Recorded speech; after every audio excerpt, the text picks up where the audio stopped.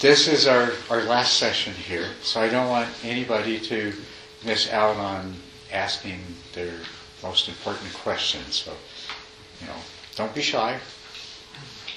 Yes, Bob.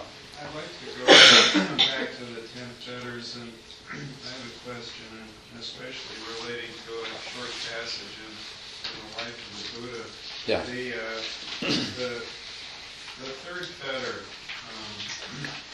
wrongful adherence to rites, rituals, and ceremonies.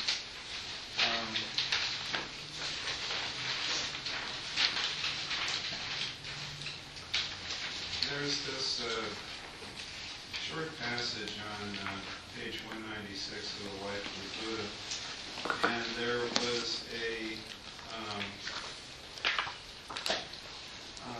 venerable Nanda, who was the son of the Blessed One's aunt, was there with the Buddha and the others. He was handsome, inspiring faith and confidence, and he was 4 fingerbreadths shorter than the Blessed One. He used to wear a robe of the same measurement as the Sublime One's robe, and when the elder bhikkhus saw the venerable Nanda coming in the distance, they mistook him for the Blessed One, and so they rose from their seats. But when he arrived, they found out their mistake. They disapproved, and they murmured and protested, "How can the venerable Nanda wear a robe of the same measurements as the Sublime One's robe?" They told the Blessed One. He rebuked the venerable Nanda, and he made the training rule: any bhikkhu who should wear a robe of the measurement of the Sublime One's robe commits an offense involving expiation.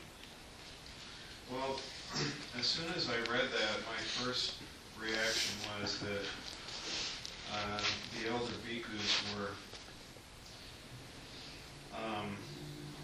wrongfully adhering to ritual. But I thought there must be a reason for this, or otherwise it wouldn't have shown up here. And I've thought about it since, and I just wonder if you could talk about the proper role of ritual briefly. The proper role of ritual, yes.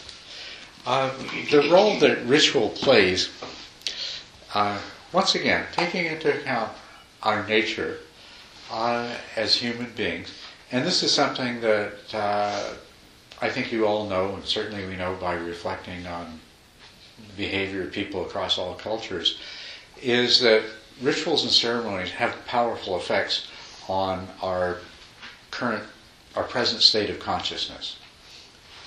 And so they can be used as tools to deliberately cultivate desirable states of consciousness or altered states of consciousness that can be used in a particular way. So this would be an appropriate use. So, the process of bowing to Buddha images and bowing to teachers could be regarded as a ritual, could be regarded, and it is by some people. They look at it and say, I'd never do that. But the purpose of bowing is not that you are worshipping, or the purpose is not the effect that it has on the Buddha image, because it's not having any effect on the Buddha image, and it's not the effect that it has on the teacher, because it's not the only effect it's going to have on the teacher is going to depend on to what degree the teacher is still attached to their ego self-image. The importance of bowing is the effect it has on the person who does the bowing. It is their inner acknowledgement of the teaching, expression of respect, and a sort of act of submitting themselves to the teaching and to the value of the teaching. And do you see what I'm saying? All rituals are like that. The Catholic High Mass, the value of any ritual is in the effects it has on the person who is carrying out the ritual. And it can be used in that way, in very positive ways. But what falls away with the stream internet is the superstitious beliefs that we have that the rituals themselves have some sort of power in and of themselves, some kind of power other than what we do with them. Because you can go through rituals mechanically, and if you believed in the other power of the ritual, you might think that, well, it doesn't matter that, I'm not really developing any inner sense of feeling and commitment to the portions of the ritual. As long as I perform it outwardly to the right degree, then it's going to have the effect it's supposed to. And that's a belief in the ritual has some power in itself, or there's some other power that is being invoked by the ritual. But if you recognize that, for example, doing preliminaries to your meditation practice, if you do it and you're not fully present, you might as well not have bothered doing it. On the other hand, if you're fully present, it helps you to get into the right frame of mind and to cultivate the right attitudes, and to, it has an effect on you. In doing it once a day before you meditate is going to have a powerful cumulative effect, but it's not the power of the ritual itself. And even rituals can be done externally or they can be done internally. A person, the same power that the true power that a ritual has, which is the effect that it has on the mind that's performing the ritual, can happen internally as well. There's a lot of attachment to external signs, external appearances. And that particular sutra, what I see in that, is that there's a certain degree of attachment to external signs in there. And without analyzing and going into it, probably I'll just assume that the elder bhikkhus and the Buddha himself saw a certain advantage for some people in the maintenance of these external signs. So, it reminds me of something that I read or heard, and I'm not sure whether it was Jack Kornfield. He was served in a monastery, didn't he? Yes. Yeah. Well, he was talking about the ritual of bowing and the hierarchy within the monastery. Yes. But he also brought up something that I found very useful in meditation, when and not necessarily only in meditation, but when the endless bombardment of thoughts come pouring down upon the meditation, he said, well, I bow before these thoughts that are coming and not try to resist them, because the image I got was Brer Rabbit and the Tar Baby. The more you resist them, the more engaged you become in them, and so that I use that as to try to deal with those thoughts when they come in. And see, as I bow before the thoughts that are coming, they're going to come, and the less I resistively engage them, when they have a chance to go by and yes. leave me alone. Exactly. That's very good. I like the analogy of Brer Rabbit and Tar Baby. That works really well. Yeah, that is very good. And what you're saying reminded me of another story that I heard. I don't know whether it was from Jack Kornfield or one of the other IMS people, but it was about their experience when they first took robes and went into the monastery for the prolonged retreat. And what they observed is all the monks at the mealtime, all the monks would line up for the opportunity to wash the feet of the master. And the person telling the story, I don't know if it's Jack or not, but the person telling the story said how disgusting they found that. And they said to themselves, I'm never going to do that. Right. And I guess this went on for a week, but over the course of the week,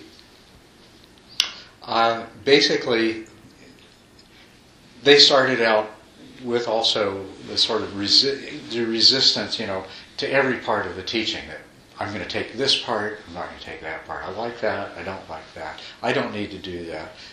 But in the course of the week, they underwent a change such that by the end of the week, there was one more monk lining up to wash the feet of the master. And this was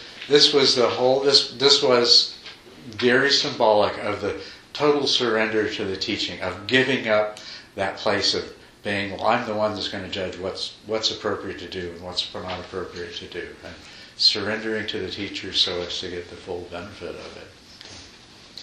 So, yeah. That's a nice little note on rites and rituals. They have their place, but it's the superstitious belief in the power of them, that other power.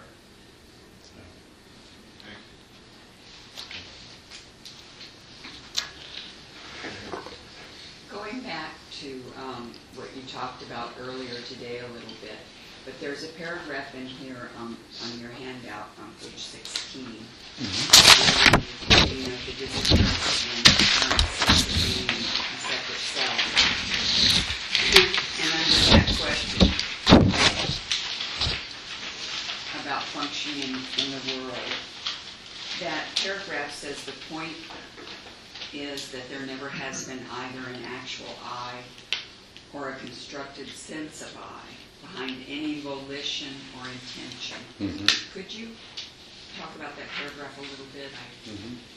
Well, yes, the point that I'm trying to make is we have this feeling that I am making decisions and I am deciding to do actions.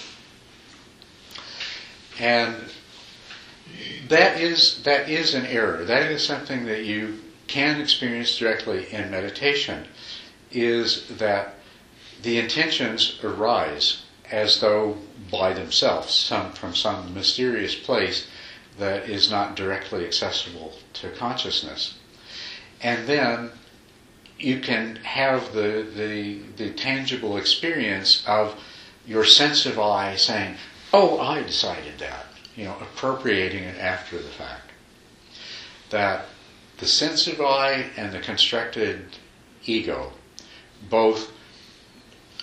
neither one of them lies behind the intention. Rather, they appropriate the intention after it has arisen.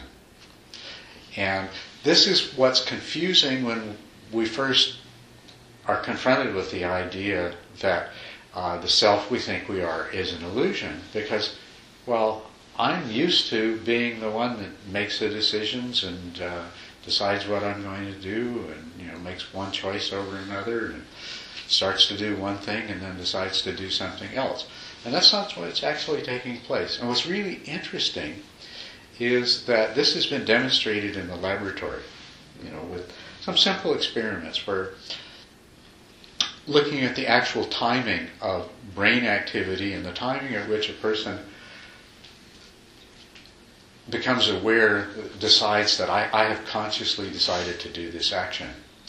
And they compare those and they find that the researcher looking at the electroencephalograph knows before the person does what they're going to decide and when they're going to do it.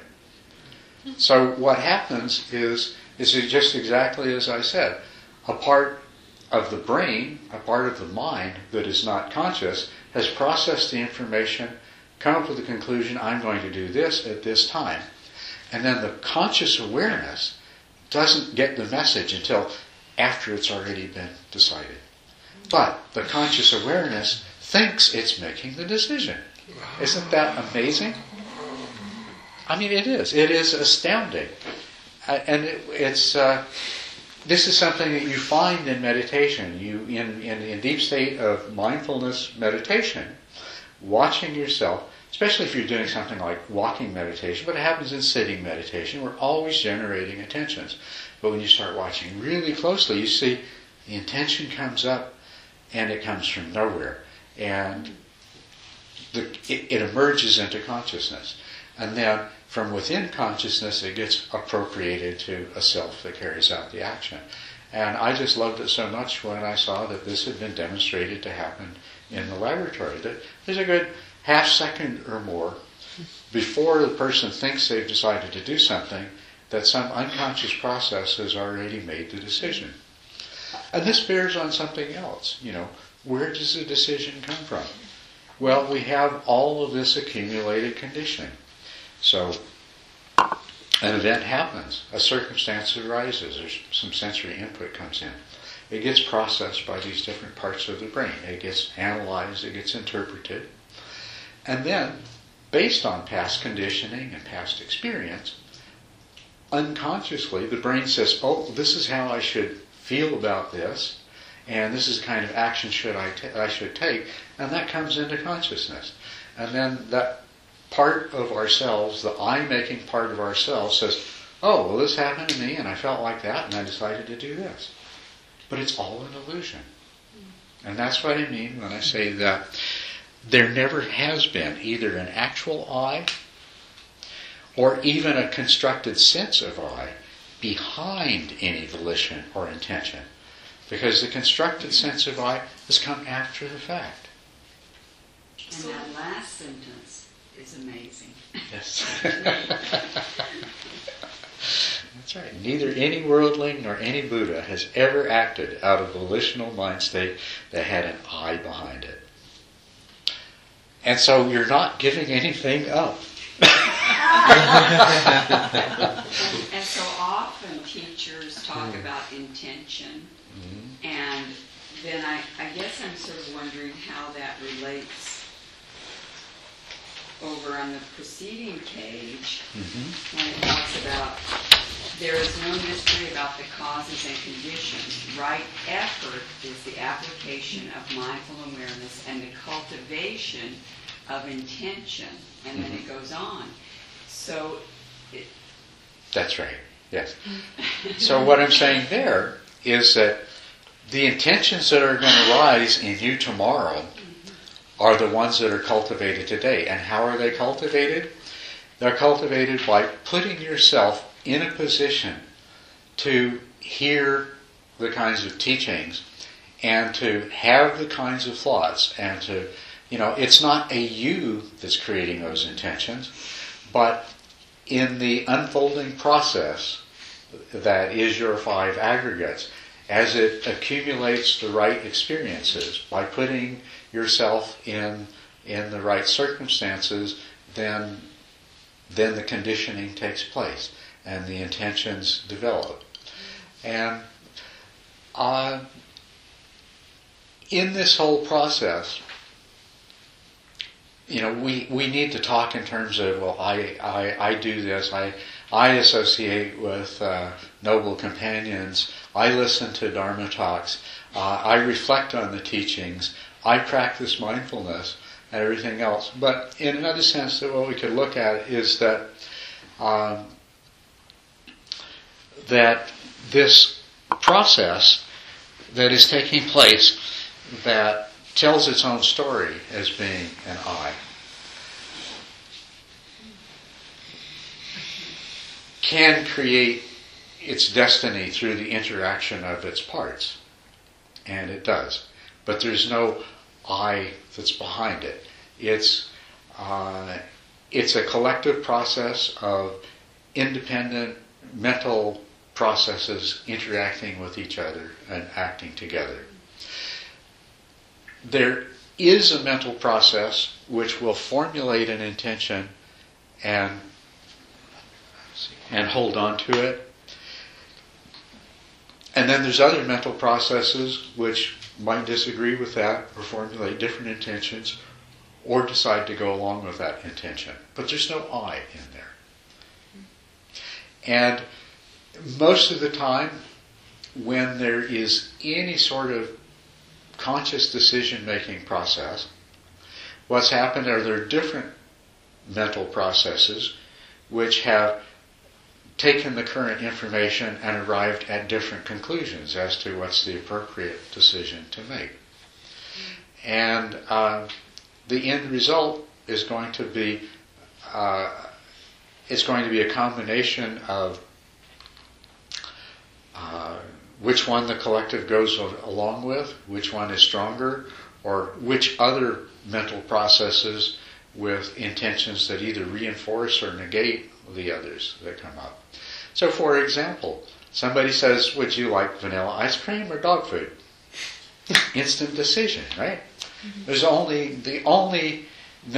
of the mental processes that are involved in any part of that intention generation all agree that, vanilla ice cream, not dog food. On the other hand, somebody says, would you like super creamy Haagen-Dazs vanilla ice cream, or I have a low-calorie, healthy mango sorbet? Then you find there's actually, let's see, be better for me, low cholesterol, right? And sooner or later, one of them will win out.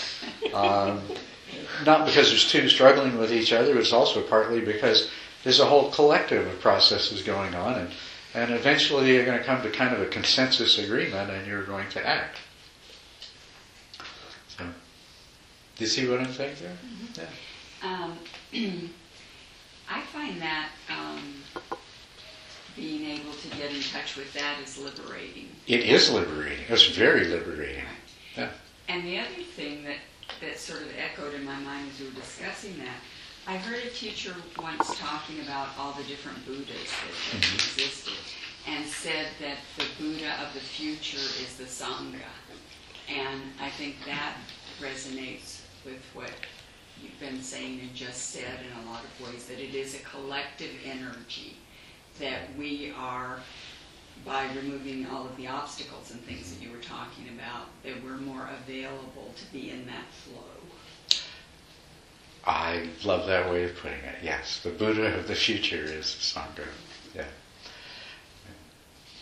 Yeah. And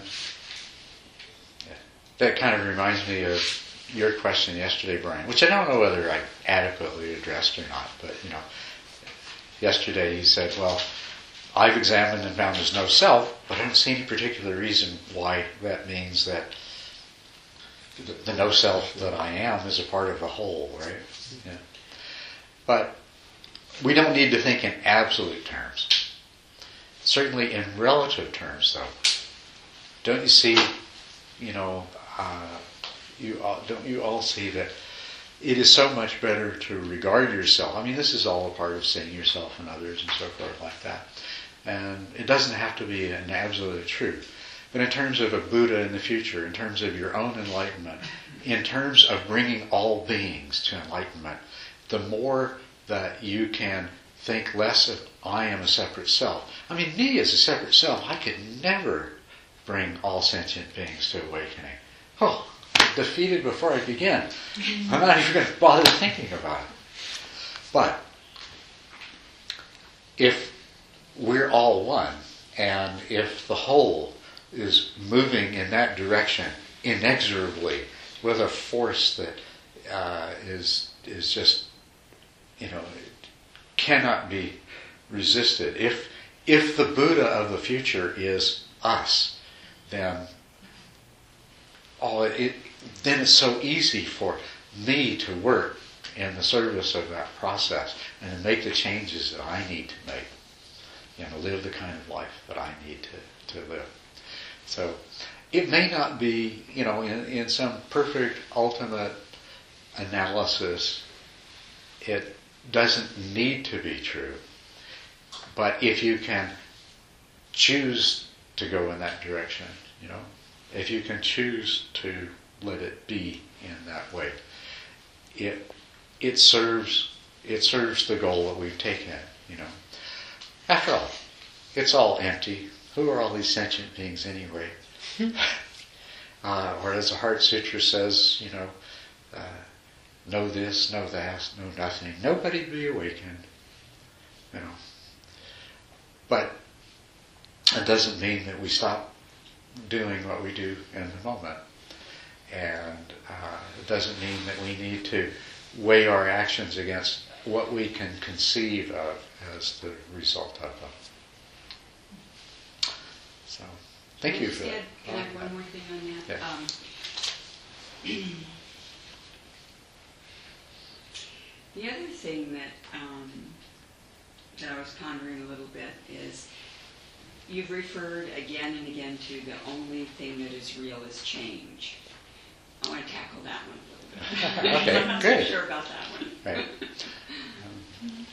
And I don't, it doesn't really matter, but I was curious about it.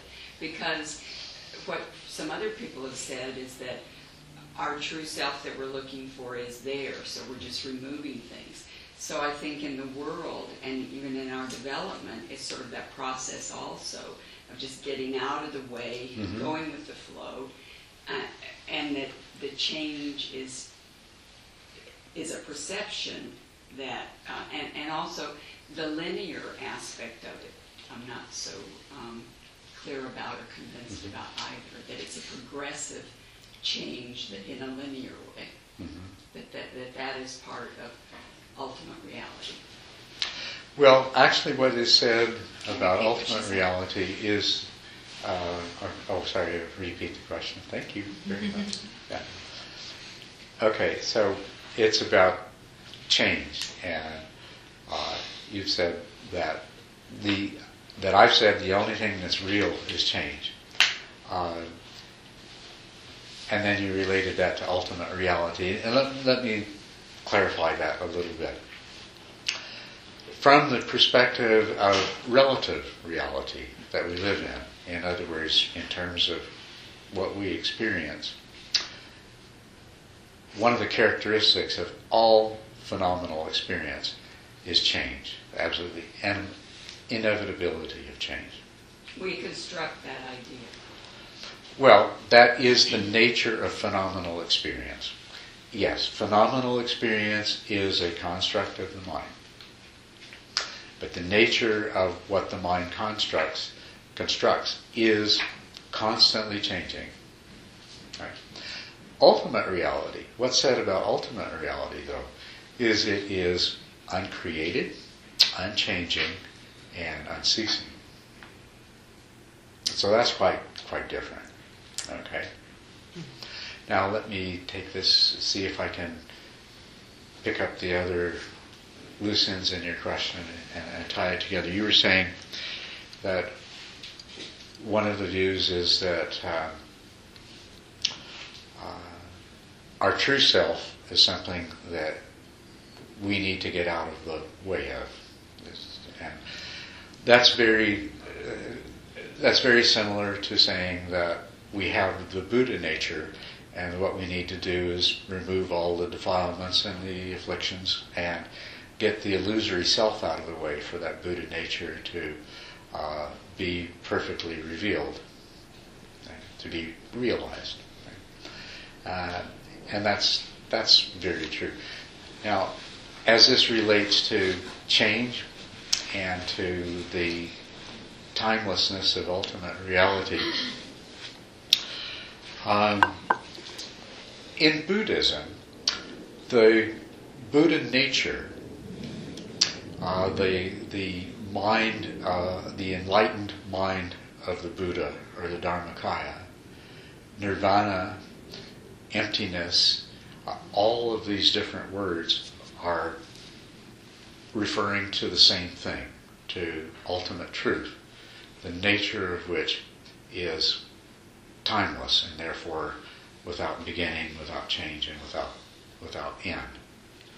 And so, yes, the Buddha nature, as one of our ways of talking about ultimate reality, is absolutely changeless. It's unconditioned, and it is not subject to change. But all of the stuff that covers it over is made up of the stuff of change. So these things are not in conflict with each other. Okay? They're in agreement. Yes?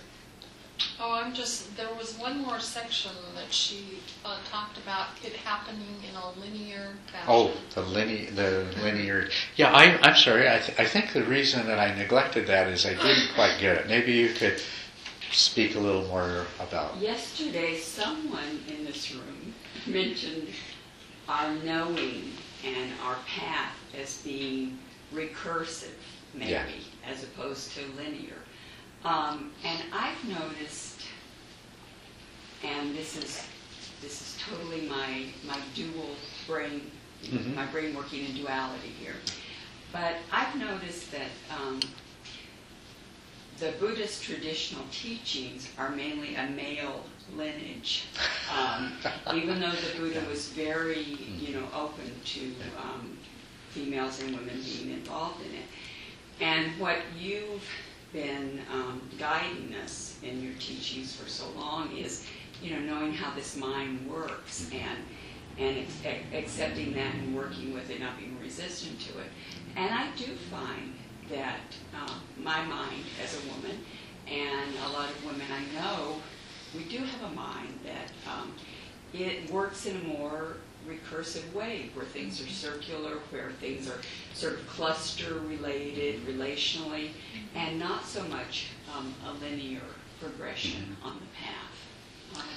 So I don't know if that's what you were... Well, I'm curious. I'm curious Mm-hmm. because we did touch a little bit on that yesterday. Well, it seems to me that men's and women's minds both work very much recursively and in terms of clusters, and there's a whole holistic side to that.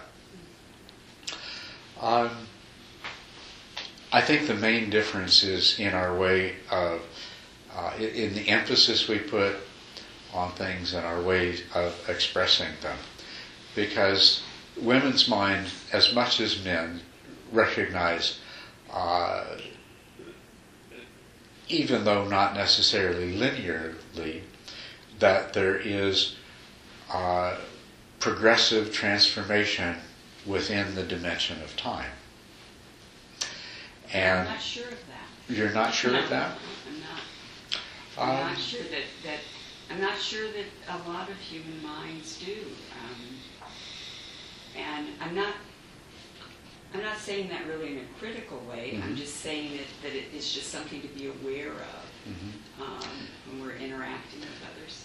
Maybe they're not, but wherever I look, my mind is able to recognize that in the dimension of time, that there is this, there is an arrow of time, and that there are, that over segments of time, there are what you could call progressive changes that go in the direction of the arrow. Maybe I only see that because my mind's conditioned to see that. I think that is the dominant paradigm, but I think there are lots of energies and people that are sort of at the margin of that, and that quite a bit of the struggle with the path, it can be that. And I'm not saying any good, bad, right, wrong. Right, I'm just yeah. saying that does seem to be how energy is organized in some aspects, that it's not linear, and that can be a source of additional suffering on the path if that isn't recognized. That's all I'm saying. I think that's a very reasonable thing, maybe a very important thing to look at more closely. Because yes, all of these Dharma teachings that we have are predominantly from men, that's true. And even the minority that are from women who are deeply embedded in the male Dharma culture. And so even though they may reflect a lot of linear thinking, maybe that's acquired. Now I do think that all minds share the same kind of processes, but at the same time, I I do agree with you that some are on one end of the spectrum and some are at the other end of the spectrum. But yes, to the degree that excessive linearity in the expression of the Dharma is an obstacle to people, to any people, then that's something that needs to be looked at and addressed. And perhaps within the accumulated literature of spiritual teachings that already has been, and could be drawn upon to do that even more so. And if you're somebody that is sensitive to that, then you'd be a really good person to put some energy into it, or anybody else who is sensitive to that aspect. There is a Buddha teacher out there in New Mexico, Chojum Alioni, I don't know her first name. She talks about this exactly, the women's circling. But in your teaching, I didn't feel that at all. I feel you come a lot from all this. It's just when we read sometimes these books and it is really that male thing, and I forget about it. I just pull in what I know and what I hear from teachers like you, and then I don't struggle with that anymore. But there are women who really address that. Oh, good. In New Buddhism, yeah. Wow. So I think Wanda and I, and maybe a lot of other people, would really appreciate being put in touch with that.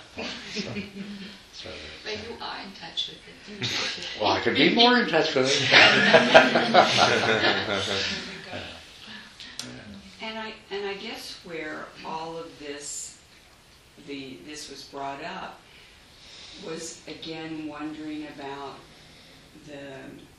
even the paradigm that you present for enlightenment. It's a progressive thing. And it's not so much the male-female, it's not so much all that I was questioning about. It was sort of the progressive nature of it. And there is a change, even though it is being represented as an ultimate view and an ultimate energy, what we're calling that. There is a sort of progressiveness to it. Yes, there is. There's a progression to it, but also underlying it is a sort of a different theme, which is what the embryonic Buddha nature within us provides. The idea that, we are already the fully enlightened being. So, in a way, although we still go back to the linearity when we talk about the removing of the afflictions and the revealing of that, but it is nice the way it brings that non-linear immediacy to it. We are already enlightened. We just don't know it yet. Thank you. Yeah. You're welcome. Thank you. Thank you for bringing that up and giving me at least a new direction to explore more fully. So.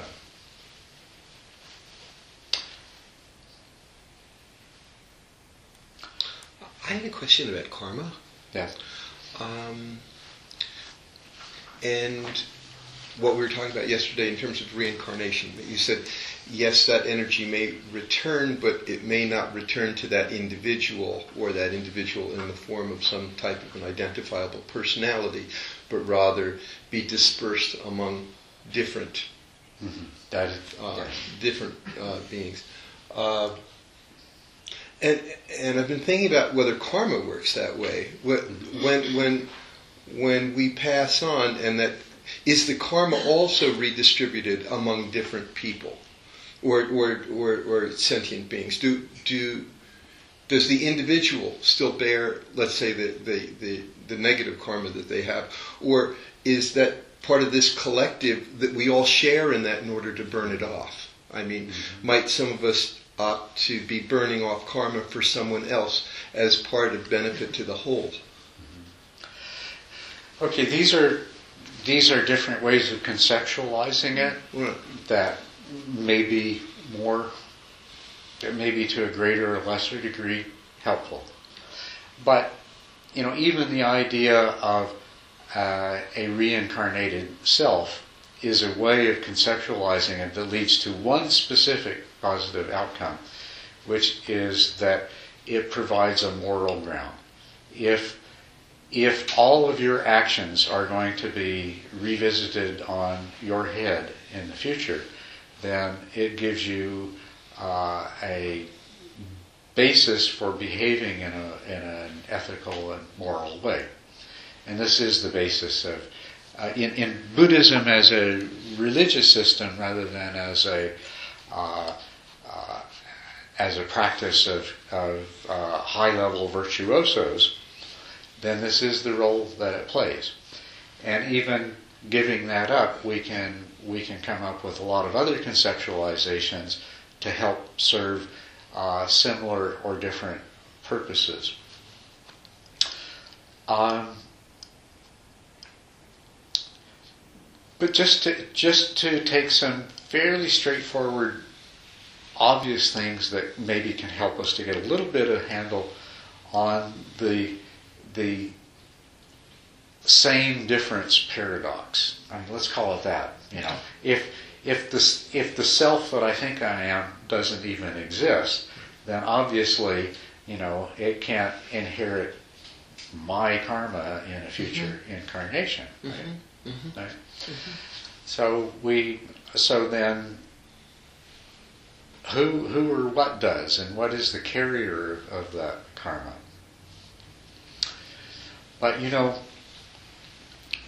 one simple example, not a really good analogy, but it gives us an entry into this, is if you watch a wave moving across the ocean. Do you know how waves work? Does everybody know how waves work?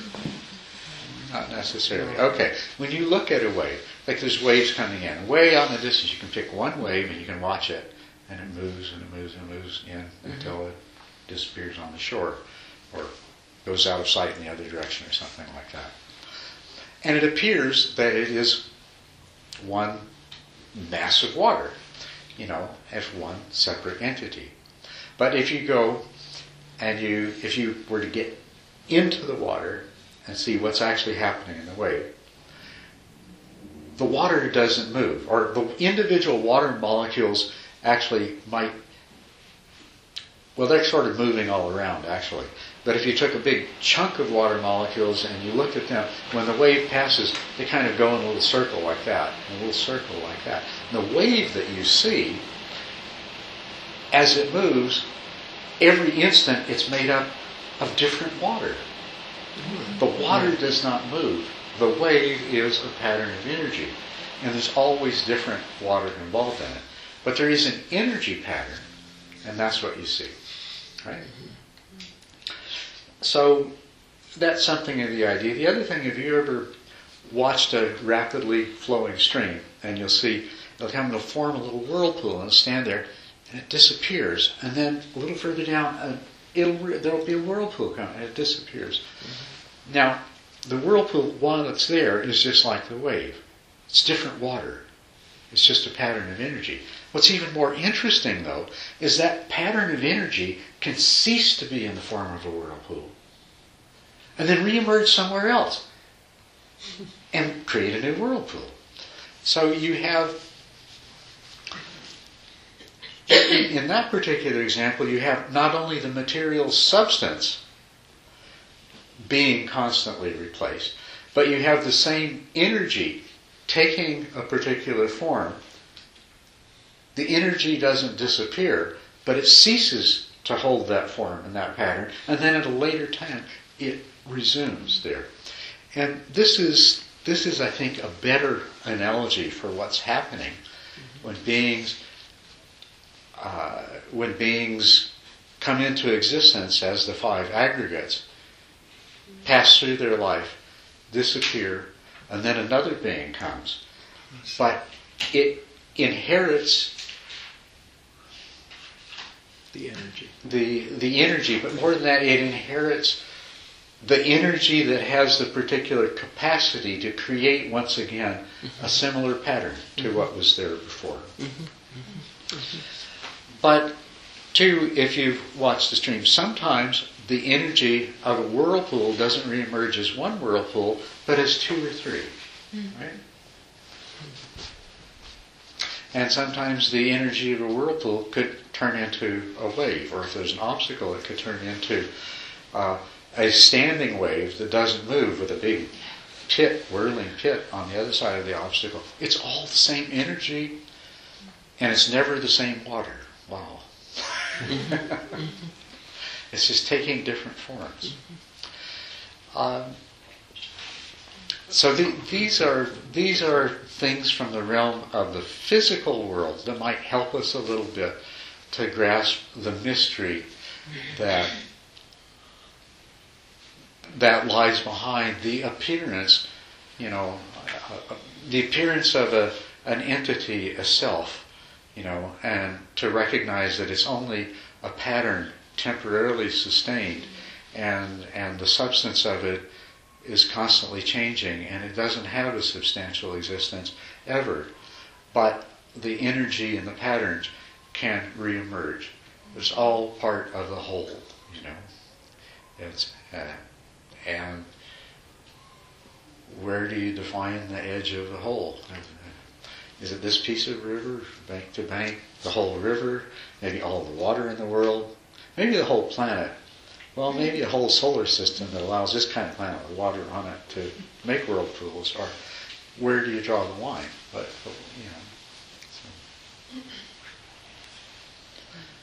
because the line is drawn by your mind. It doesn't exist.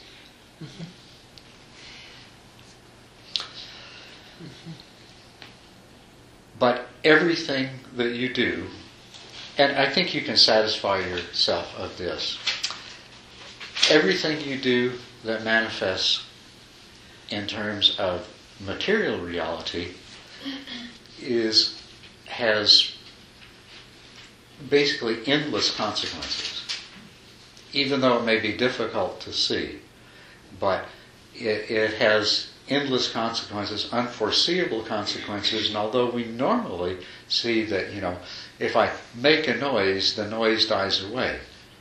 But the energy of the vibrations, I can't know what effect they have in the future. And although it seems that it dies away, to go back to a hackneyed example, but when a butterfly flaps its wings in Hong Kong, can result in a thunderstorm in London. We can't really see the consequences, and that's on the physical, material level. Everything is absolutely, totally interconnected causally. And then we feel like the mental thing is so confined. My whole mental experience happens inside my head. If we examine that, we can realize that that's not true either. That your whole perception of what's going on here isn't just yours. It's shared with everyone else. And what's true on the physical level, I think that if you spend some time where you can satisfy yourself that it's the same. That just as no action in the material world can ever be separated from the rest of materiality, so there is no thought or intention that arises in your mind that isn't likewise totally causally interconnected with the totality of whatever it is that we call mentality or mind. And so when we talk about karma, which is the way that our minds condition themselves, a mind conditions itself, and that's karma, right? But if the mind is not separate any more than the matter is separate, then that conditioning doesn't disappear when the external components of that conditioning go their different directions. It continues in its own special directions. So, just as your physical actions have consequences beyond the aggregate of physical components, so do all of your mental actions have the same property of continuity.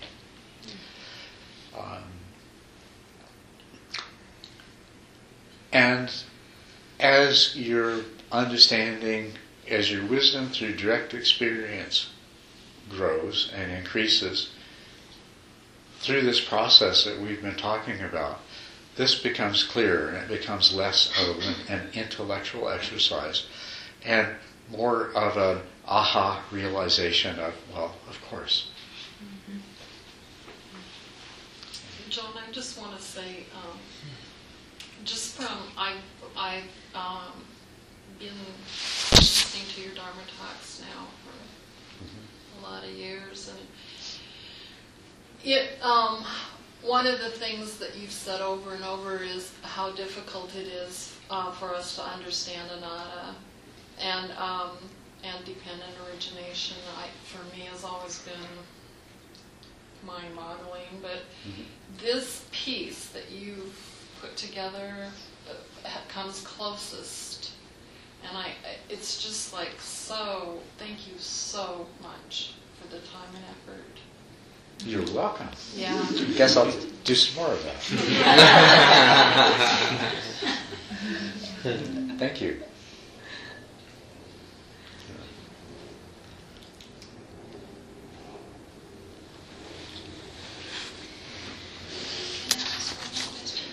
Oh, please do.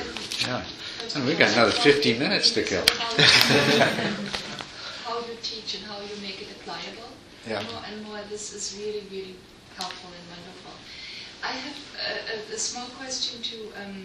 When you talked earlier about the part of the unconscious mind which makes the decision before we consciously make that, how is that, and if is it in any way related to intuition, or what is intuition? It is very much related to intuition. Okay, so the question is speaking about the way that decisions and intentions will emerge from unconscious mental processes. Is this related to intuition? And it is very much. And that's a really good thing for us to talk about, because as human beings, we have all of the conscious, discursive, analytical, intellectual thinking that we do. And this is a very important part of what we are and how we do things. Another component that we have is the emotional. We're equipped with all of these different emotions, and some are very positive and wholesome, and some can have, some are less so and can have other kinds of results.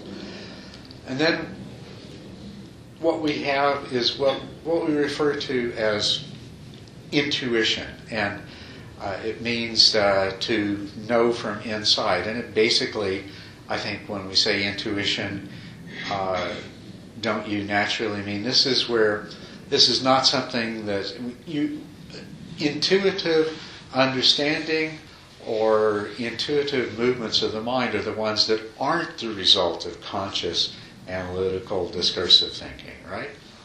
They come from some deeper unconscious level. You have a feeling about somebody, or you have a feeling about whether you should do something or not. It's something that comes from inside. You don't quite know where its origins are, but it provides you some guidance. And let me point out to you that it's very similar, your worldview, the way you automatically see things and the way you automatically respond to things. This is also has that same flavor of intuition, right? So we can intellectually examine what's presented to us and analyze it and draw conclusions about it. But most of the time we don't. We intuitively interpret what the circumstances we're in and the way we react to it. So what we're calling intuitive do you see that it's the same thing that we're calling, the mental processes that are taking place outside of the view of conscious awareness? That's basically what they are.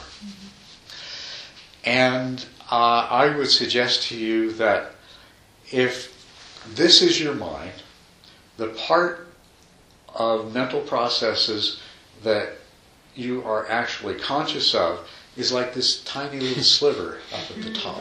Mm-hmm. And everything else is beneath the surface of consciousness. And it can rise into consciousness and it can affect what's going on in consciousness. And it does constantly.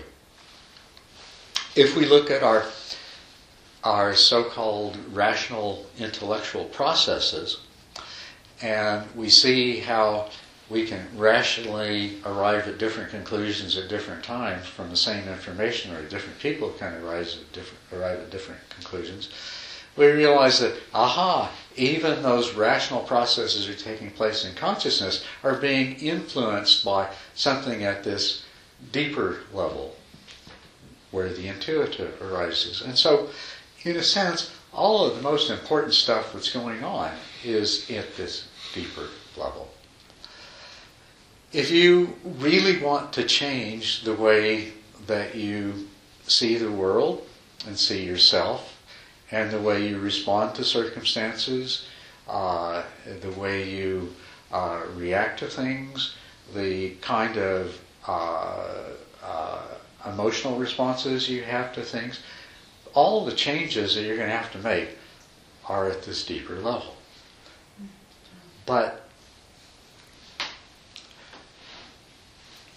every experience you have and every thought you have gets incorporated into that invisible collection down there. And that's where it's generating all of the results. Yet, all that you have to work with is this little sliver at the top. And so you've got to make the absolute best of that. Another way to describe making the absolute best of the little small part of your mind that is available to conscious awareness is called the practice of mindfulness. It's a cultivation of mindful awareness and the practice of mindful awareness. All of the stuff that's going on at the intuitive level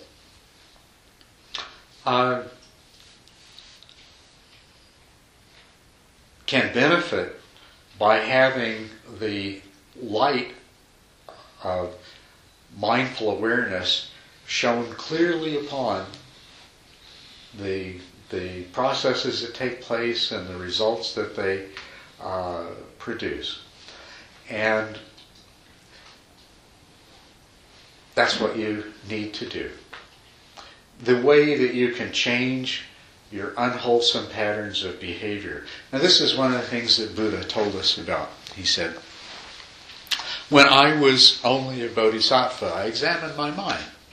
And I found that I had two different kinds of thoughts, some of which were wholesome and beneficial and brought me towards nirvana, and others that were unwholesome, of no benefit to me or to others, in fact, that caused suffering to me and to others, and that did nothing to bring me towards nirvana.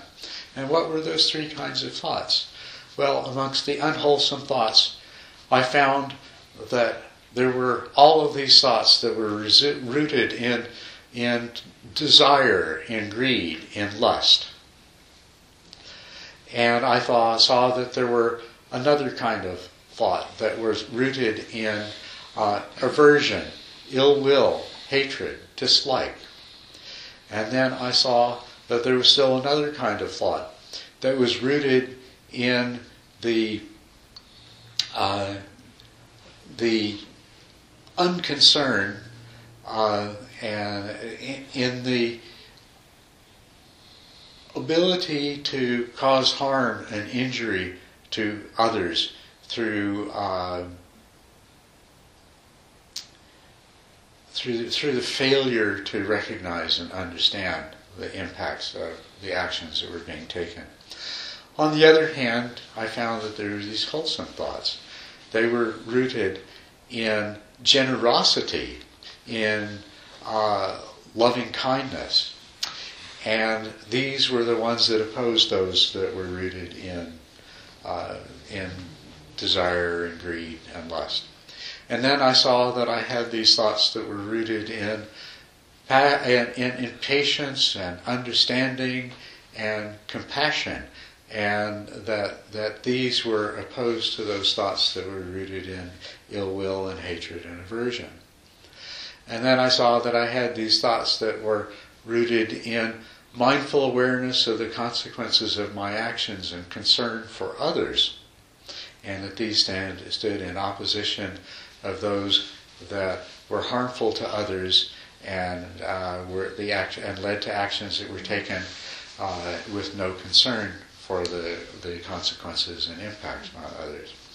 And he said, so what I did is I practiced being mindfully aware of unwholesome thought, of the different kinds of unwholesome thoughts when they arose. And I would practice setting aside those unwholesome thoughts. And then when I had succeeded in setting aside those unwholesome thoughts, I would attempt to cause the arising of their wholesome counterparts to take their place.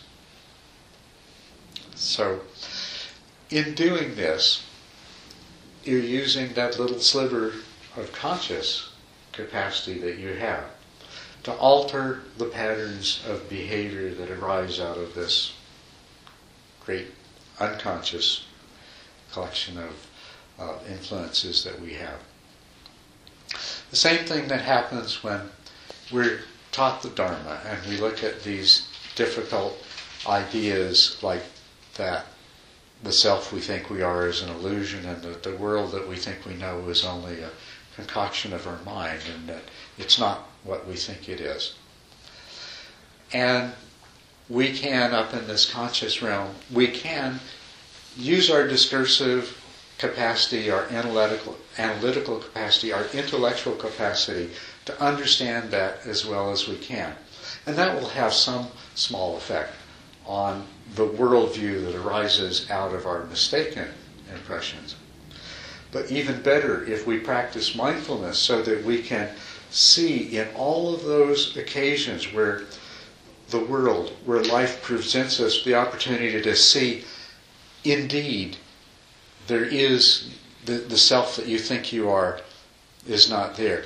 Indeed, things are not as you think they are, but they are the way your mind makes them. If you can practice mindfulness to verify the intellectual conclusions over and over again, all of the experiential validations of your intellectual conclusions will render a much more dramatic change in this unconscious process, and you will find your worldview changes. And the more your worldview changes, the easier it is to perceive emptiness and no self, and the easier it is to make the kind of positive changes that you're needing to make. In doing these things, in working on yourself to become the kind of person that you are when you've practiced the perfections of generosity and virtue, patience, and have done so diligently, and when you practice the perfections of right effort and concentration, and the using your analytical capacity to understand. When you do all those things, you alter that big subconscious mass of who and what you are.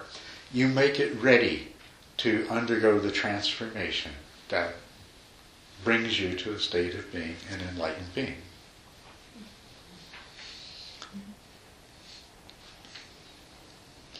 So it's all about our, right now, as a worldling, a person's intuition is not serving them very well, because it is based on some mistaken notions, and it is riddled with unwholesome conditioning. And so it is our intuitive level of functioning that we're seeking to transform. And we are transforming it. We're literally pulling ourselves up by our bootstraps, because the conscious being that we are only has that little part that's in the arena of conscious awareness to work with.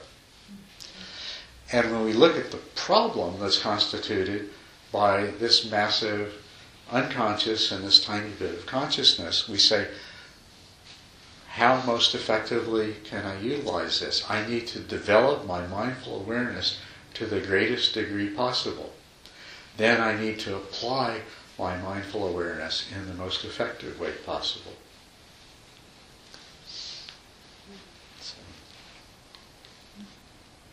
And if you do that, your intuition gets so much better. You begin to intuit that those obnoxious people are really not obnoxious people after all. They too are bodhisattvas in the making. They just are still afflicted a bit.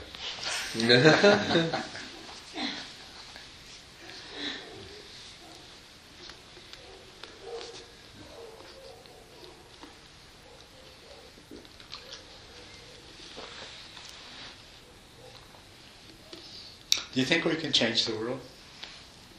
We are. Why not? Why not? We've got nothing to lose, right? Because, you don't have to wait until you become a stream enterer or a Buddha to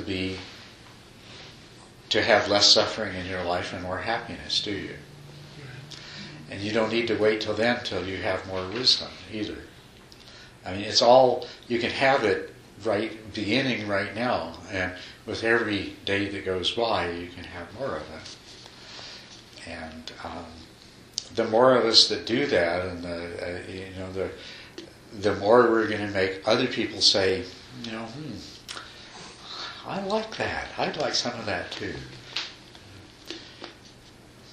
So strive diligently, for things change so rapidly, and we don't know how much time we have. I don't mean you don't know how much time you have. I mean the entire human race doesn't know how much time it has, and we don't know. So there's not a moment to spare, really.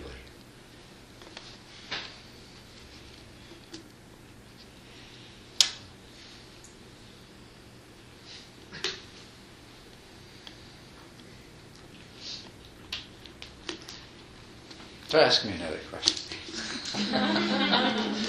Well, is the real question, can we change the world? Or is the real question, are we changing the world? Well, since all there is present. Yes. Yes, we're already changing the world, aren't we? Right. Yes, we already are. So,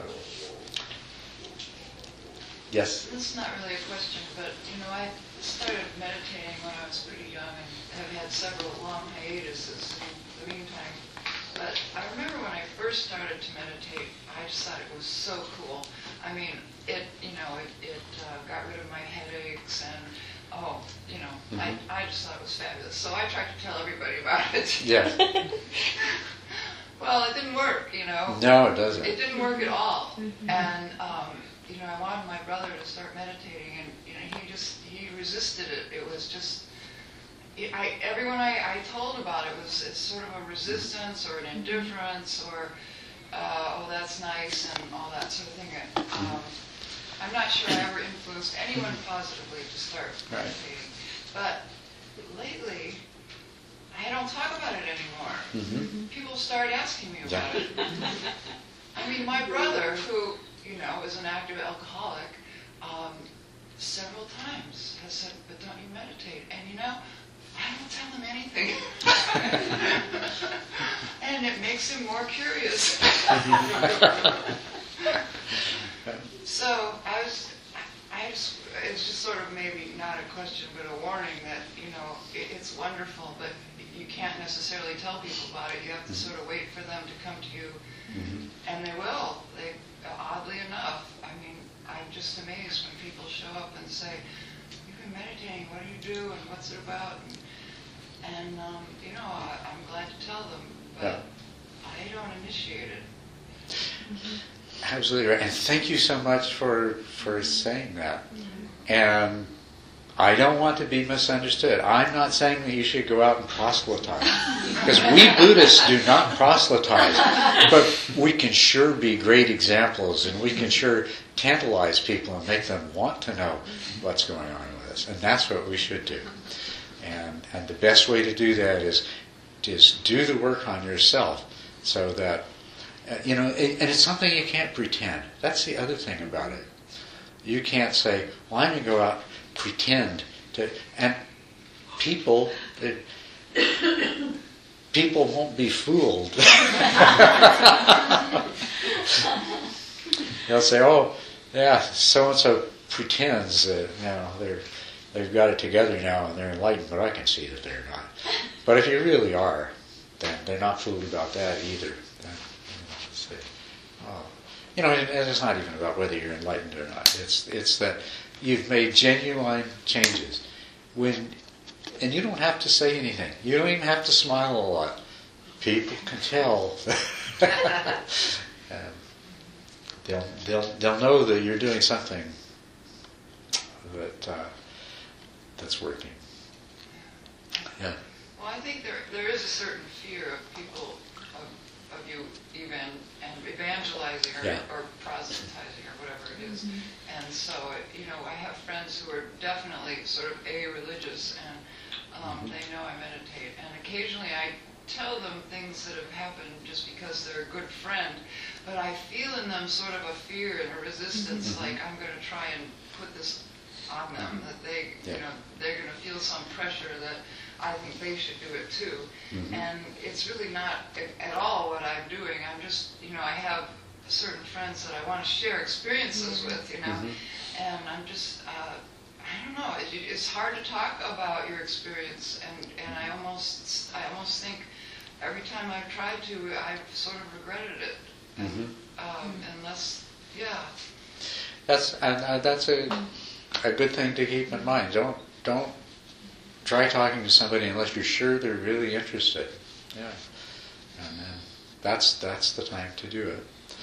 And one thing that I've noticed, and I'm sure you've noticed as well, very often when you come across somebody that really wants to convince you of something, you've really got to try this.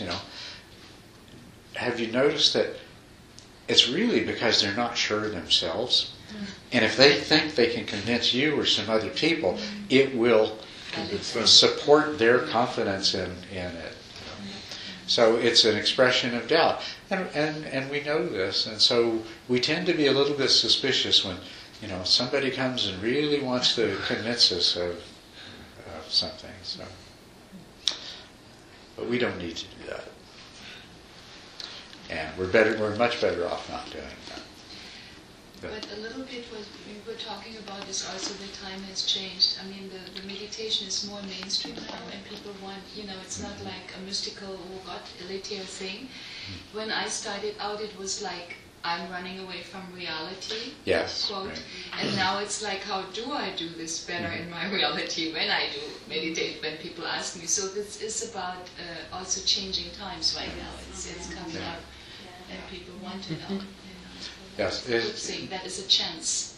Meditation is expanding. The awareness of it and practice of it is expanding really at an amazing rate. I'm amazed by how many meditation centers that there are in Tucson. And it's not just meditation, it's specifically Buddhist, the different forms of Buddhist tradition. So there's something very interesting happening,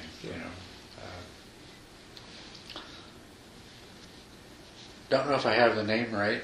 I think it was the historian Arnold Toynbee. There's a quote from him that he said, that the arrival of Buddhism in the West was going to be one of the events that was most memorable events in the history of the future. And I think that that's true, and I hope it's true, because it is, as far as I can tell, it's the antidote we need for the disease that we're suffering from. And it needs to take on a new form that's appropriate to our society and our people. It also needs to become widespread. We really need to become a society with Enlightenment oriented values. People who live their life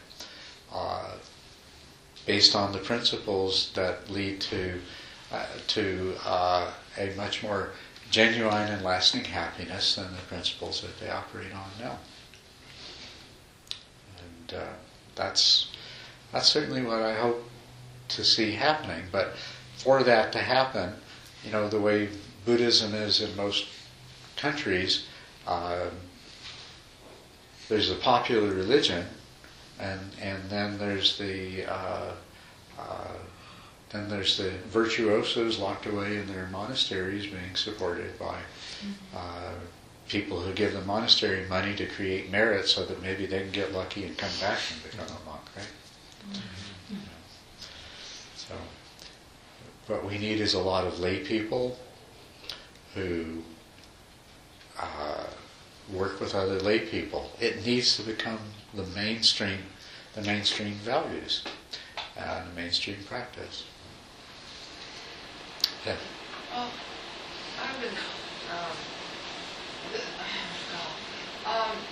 I deal with all kinds of people in what I do, and some of them tend to be fundamentalist Christians, and I don't dare tell them that I have Buddhist leanings. Right. I don't know if I'm a Buddhist yet, but I definitely do Buddhist practice, and I pretty much believe everything that's said in the Buddhist practice. And so, how do you deal with people like that besides just never telling them? But, I'm unsophisticated enough to still be sensitive to their censors. And then the whole thing of, that it's the work of the devil, and, I have a hard time with that because I do have a Christian upbringing, and it's hard for me to entirely, deep inside of me, let go of all that, the trappings, the ideation, all of that. It's pretty deeply ingrained. Anyway, maybe you could talk about that. I'm not quite sure exactly what the question is, but how to feel better about being Buddhist and yet having some Christian leanings, and Well, as far as that particular part of it, how to feel better about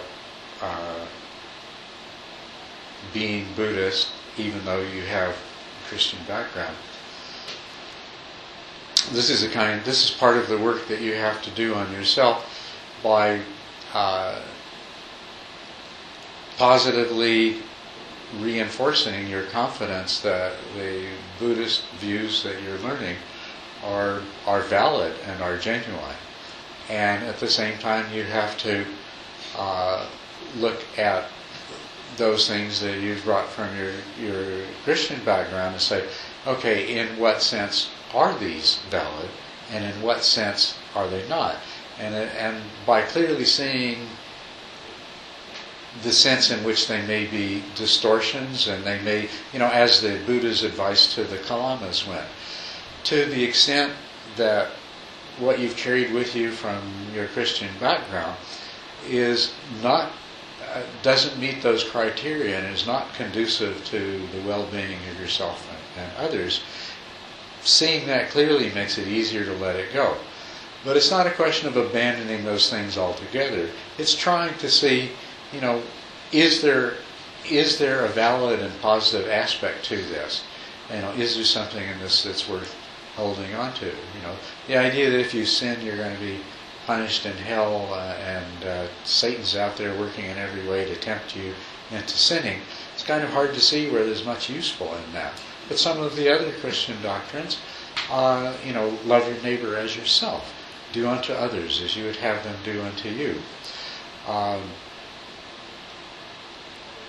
And there's many others like that they are definitely valid and they are definitely good. So, you can recognize and accept those. You do the work on yourself to clear up your own problems. When you are confronted by people who have, very strong fundamentalist beliefs, of course, to a certain degree, you practice what the Buddha said about right speech is you look at anything you're about to say, and is it true, is it helpful, and is it necessary? And if it doesn't meet those three criteria, you keep your mouth shut.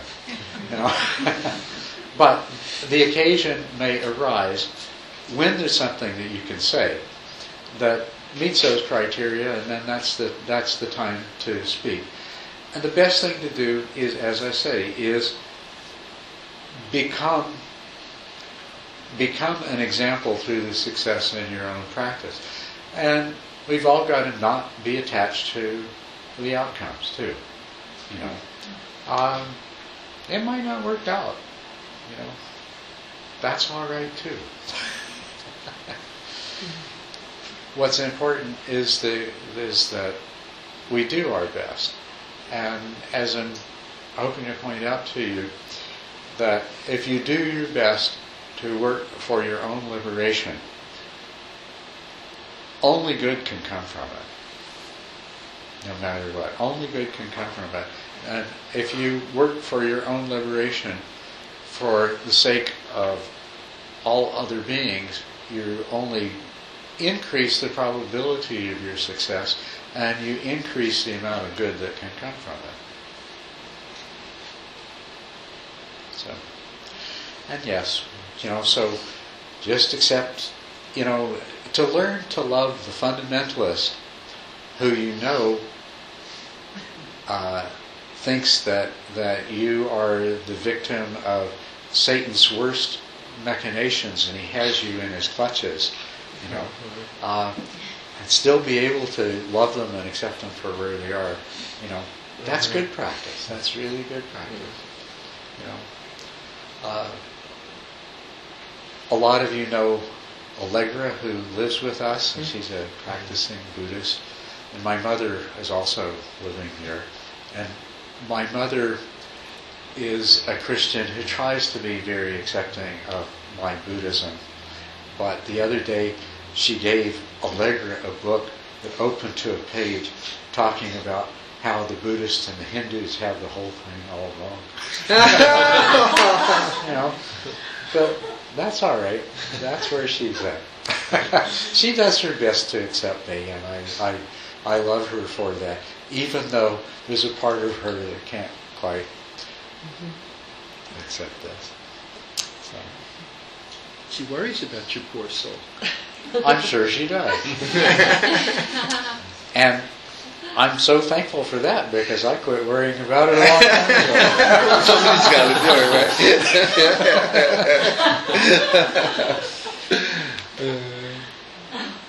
Yes. This is related to what you were saying, and you were saying earlier about you want the mainstream Buddhism happening. When I started to be trained in yoga 30 years ago, it was a spiritual practice, which it is. Mm-hmm. And I have seen through those 30 years how that spiritual practice has become. It's just an exercise. Yes. And I wonder sometimes because it's more in mainstream, how do you see those changes? How can you counterbalance those changes when you talk about Buddhism becomes mainstream, which is great, but how do you protect it from being diluted and become just a piece of what it originally is? Well, it's the same answer. The best way to counteract that. Sorry. The question is that you saw how yoga, which is a spiritual path in its origins and which came to this country and 20, 30 years ago began to take root, and it has ceased to be a spiritual path and it's become a kind of exercise. Yes, which it has. A very popular kind of exercise. And so you're asking, how do we keep the same thing from happening to Buddhism? And the answer is the same thing. By those of us who understand that Buddhism is more than a way to improve your ability to cope with stress and your productivity at work, and to lower your blood pressure, and to have better relationships, and to work through some of our neurosis. For those of us to see that it's more than that, and to practice that, we will hopefully not just keep the flame alive, but spread it by being an example. The same thing is happening in Buddhism that happened with yoga.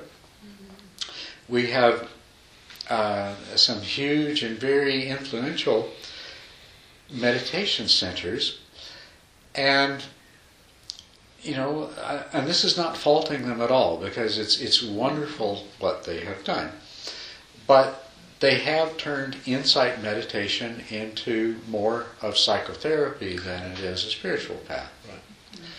It's a way of doing work on yourself and dealing with your neuroses and things like that. And that's good, that's good, but it's more than that. And just as yoga is more than a way to make your body strong and flexible and healthy. And we don't want that part to get lost. So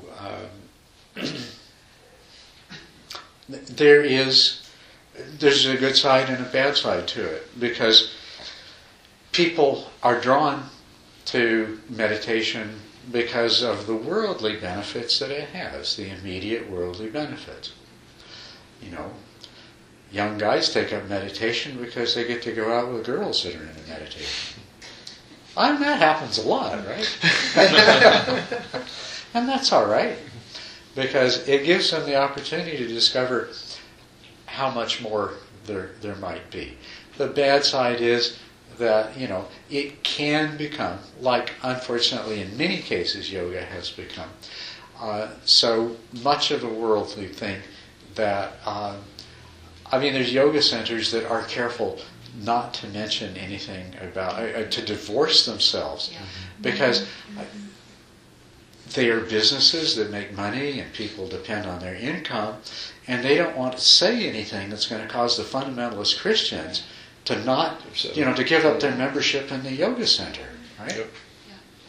Yeah. So, The money they charge also is another thing, those centers now, it's the opposite of Buddhist teachings, in terms of what you have to pay for a weekend. It's ridiculous on some level. well, that's true, and that's, and I don't know necessarily the answer to that, but it's something that, as a teacher leading meditation retreats, it's something that we have to struggle with. Where do we find a suitable place to do a retreat? If you go to a place that is a retreat center, it has to make enough money to support the people that own it and make it more worthwhile for them to operate it as a retreat center than to turn it into something else. And there's some really wonderful retreat centers that they're really struggling, and it's like the cost per day of doing retreats gets higher and higher. Last time I checked, sort of across the board, the average price for a meditation retreat is about $60 to $75 a day, with some high-end fancy places that are more expensive and a few places that are less expensive. And the price keeps going up. And you look at it and say, $60 a day, wow, that's a lot of money. If you get X number of retreatants times $60, look at all the money that's coming in. But if you actually talk to the people that are running those places, they're not sure they can continue. They're not making the money they need. I don't know whether this will be available for your retreat next year or not, because we don't know whether we're going to survive. It is a problem. It is a real problem. And that's a problem that's way short of the level of where,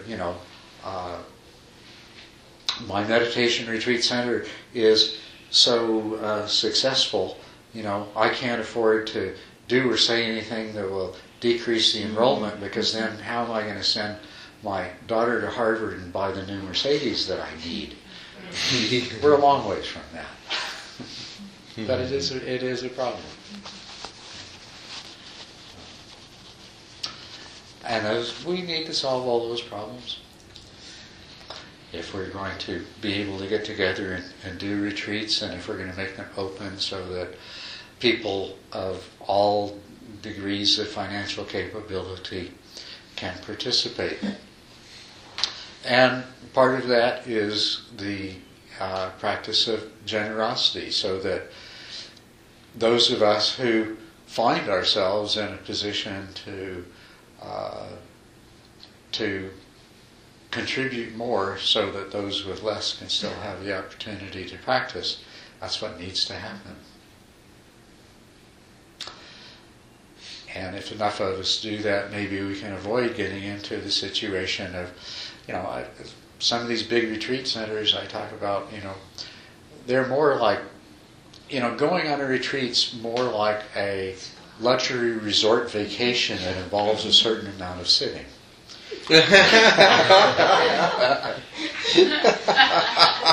And that's all right too. I'm not saying there's something necessarily inherently, intrinsically wrong with that, but that is part of the marketing, And I deal with that too. There are some very wealthy people that attend the retreats that we do in California, and in order to keep the cost as low as possible, we use a place that's donated by a temple, and it's very, very simple accommodations and crowded quarters, and people have to, and of course, very wealthy people are used to comfortable accommodations and everything being looked after.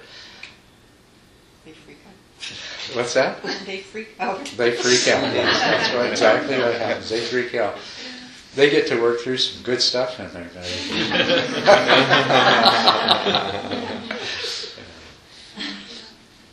Anyway, I'm getting kind of off topic here, and we're getting to the very last few minutes that we have together. So,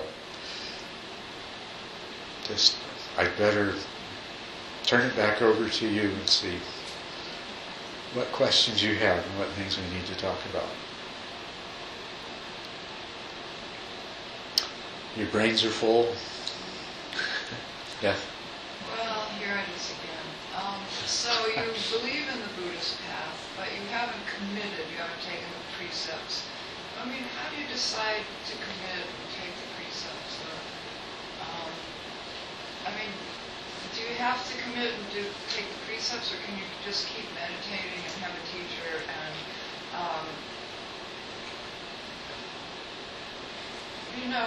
as part of me says taking the precepts is part of a religion, saying you're a Buddhist is part of a religion, whereas if it's true, then it'll be true whether I say I'm a Buddhist or not. And so there's that, and then the decision to actually become a Buddhist versus not being a Buddhist but doing the same thing. Okay, that was I guess that's the question. Very good question. Okay. And so what you're saying is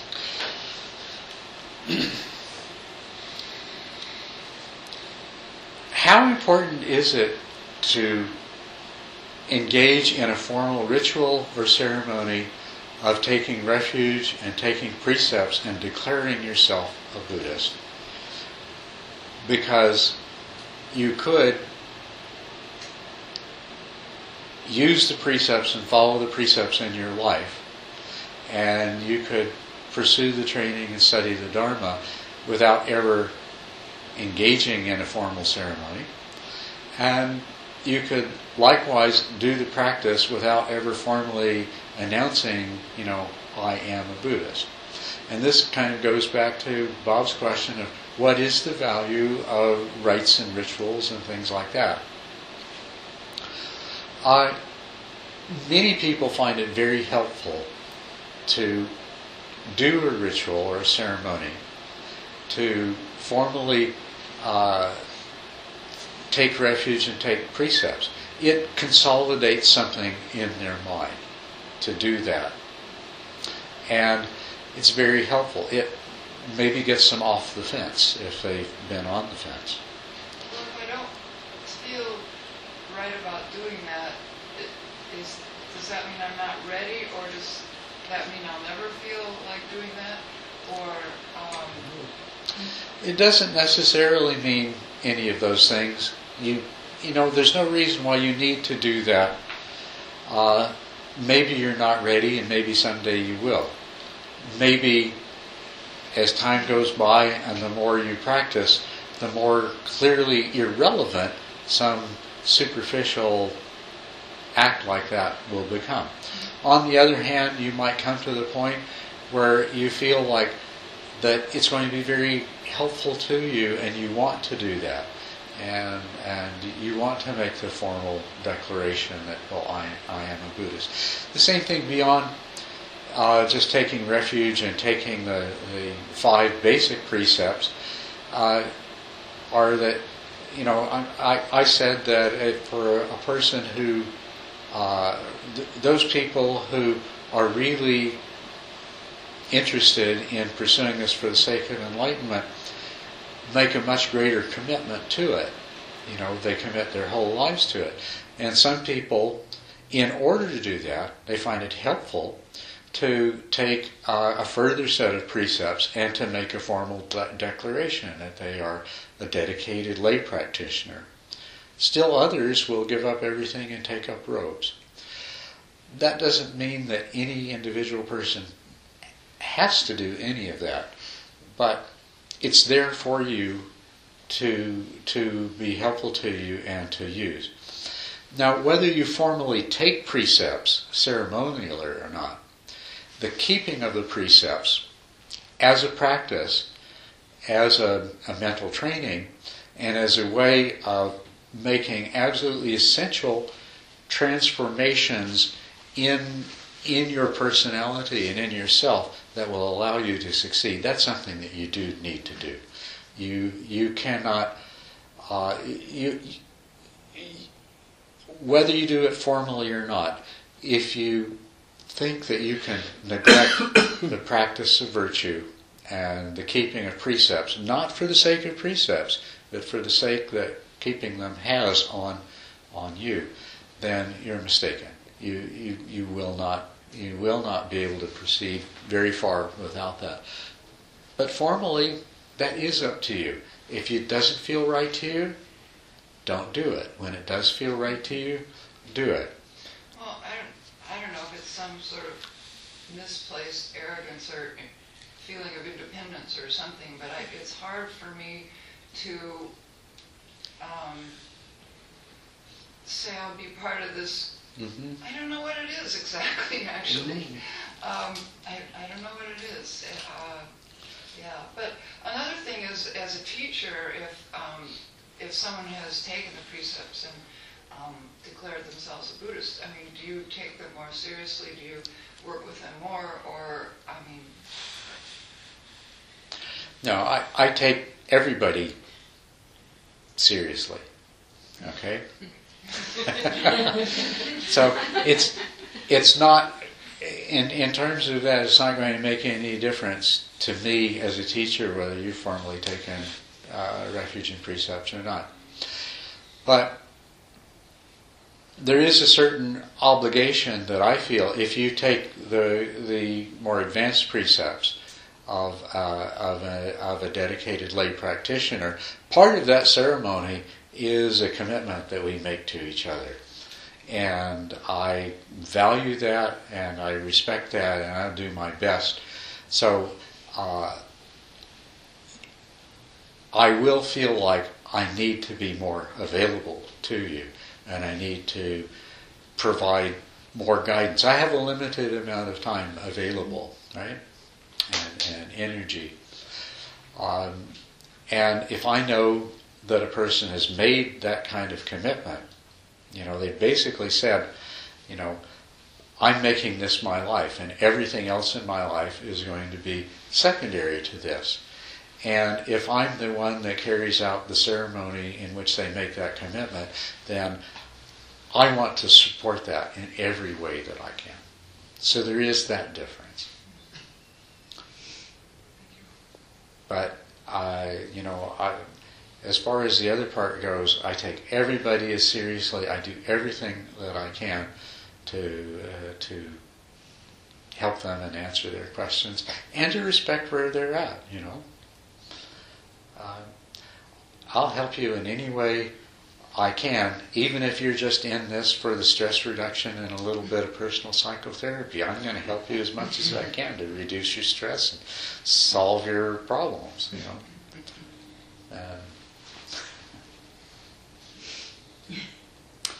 Okay. It's 1:00.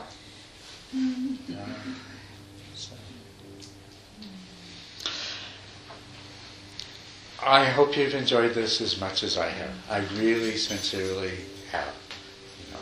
And I hope it's been helpful to you. I hope it's been inspirational, because you have certainly inspired me to keep on doing this. I thank you all for the positive feedback that you've given me. And of course, I welcome any critical comments that you may have as well. Thank you very, very much. Thank you. Thank you so much. Please keep teaching.